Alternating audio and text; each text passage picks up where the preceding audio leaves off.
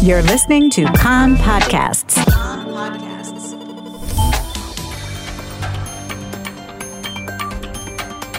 You are listening to the English language news of Kan, the Israeli Public Broadcasting Corporation.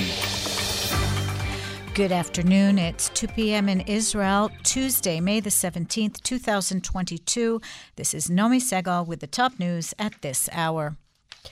The IDF this morning shot down a Hezbollah drone that infiltrated Israeli territory from Lebanon. The IDF spokesman said that the Israel Air Force Regional Air Control Unit tracked the drone from the moment it was spotted. In remarks on the eve of a working trip to Washington, Defense Minister Benny Gantz says that Iran is several weeks away from accumulating enough fissile material to produce a first nuclear bomb. Speaking at Reichman University, Gantz also confirmed that in February, Iranian UAVs that were on their way to deliver weapons to terrorist organizations in Judea and Samaria or the Gaza Strip were intercepted in Iraq. Khan reported at the time that the UAVs were shot down by an American fighter aircraft. Israeli security forces thwarted an attempted stabbing attack in Samaria this morning. A Palestinian armed with a knife charged toward IDF soldiers stationed near the entrance to Nablus. The soldiers responded with live fire, wounding the Palestinian. There were no Israeli casualties. Israeli security forces operating in Judea and Samaria overnight arrested 18 Palestinians suspected of involvement in terror activity. One of them had an M16 rifle in his possession. They were transferred for questioning.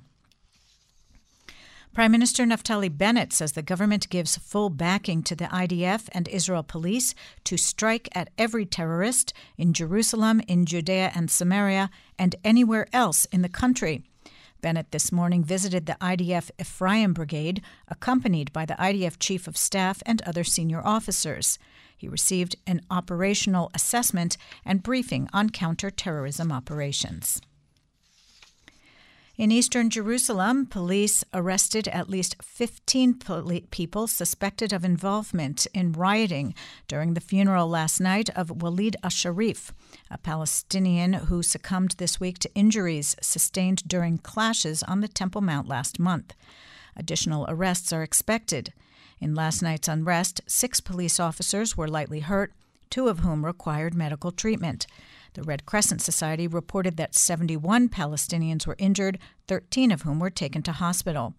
Police say hundreds of funeral attendees set off firecrackers and threw rocks, bottles, and other objects at police officers who responded with crowd dispersal means. Health ministry officials have called on law enforcement authorities to act forcefully against those who verbally and physically assault medical care workers.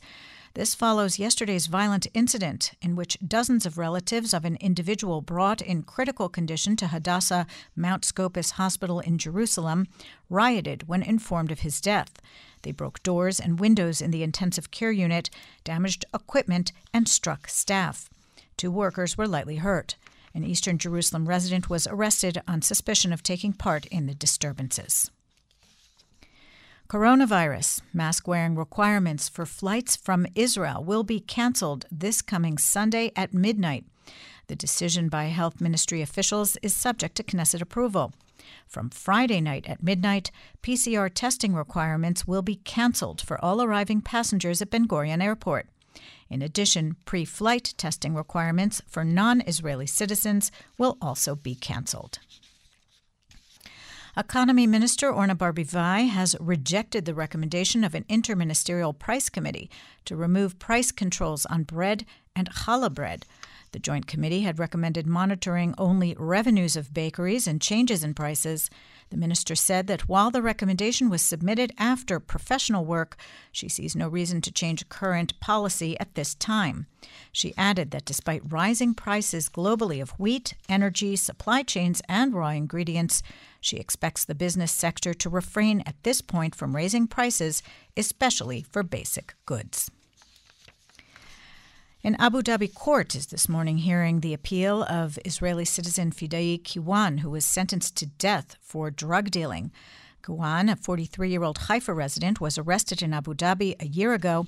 Her family claims that a Palestinian drug dealer she met in Ramallah exploited her without her knowledge. The Minister for Regional Cooperation, Hessawi Frej, recently asked the United Arab Emirates Foreign Minister to give her a more lenient sentence and return her to Israel to complete the judicial process. The weather outlook, warmer with seasonal temperatures. Tomorrow, no significant change. Thursday, hot for the time of year, mostly in the hills and inland. Friday, the same. The maximum temperatures in the main centers: Jerusalem, 26, Tel Aviv, 24, Haifa, 22, Beersheba, 30, and in Eilat, going up to 33 degrees Celsius. That's the news from Kan Reka, the Israeli Public Broadcasting Corporation. Join us at 8 p.m. Israel time for our one-hour news program.